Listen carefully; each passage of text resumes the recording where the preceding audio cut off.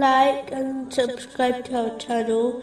Leave your questions and feedback in the comments section. Enjoy the video.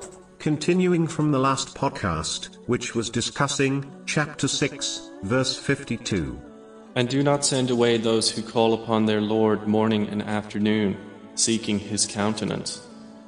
Not upon you is anything of their account, and not upon them is anything of your account. So were you to send them away, you would then be of the wrongdoers. True honor, success, and greatness in this world and the next lies in piety. So the more one sincerely strives to fulfill the commands of Allah, the Exalted, refrain from the prohibitions of Allah, the Exalted, and be patient with destiny, the greater they are, even if they appear insignificant to society. Chapter 49, verse 13. The most noble of you in the sight of Allah is the most righteous of you.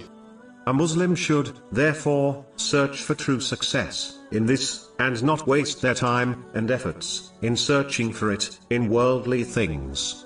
In a narration found in Sunan Abu Dawud, number 5116, the Holy Prophet Muhammad, peace and blessings be upon him, clearly warned that nobility does not lie in one's lineage, as all people are the descendants of the Holy Prophet Adam, peace be upon him, and he was made of dust. Therefore, people should give up boasting about their relatives and lineage.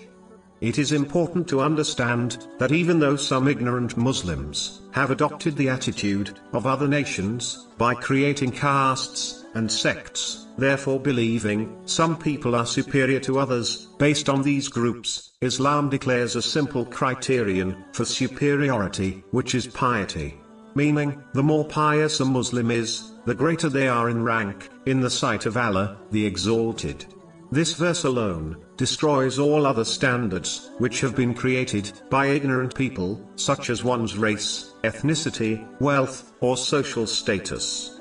In addition, if a Muslim is proud of a pious person in their lineage, they should correctly demonstrate this belief by praising Allah, the Exalted, and following in their footsteps.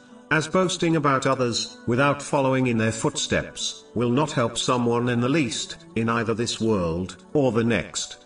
This has been made clear, in a narration, found in Jami' at-Tirmidhi, number 2945.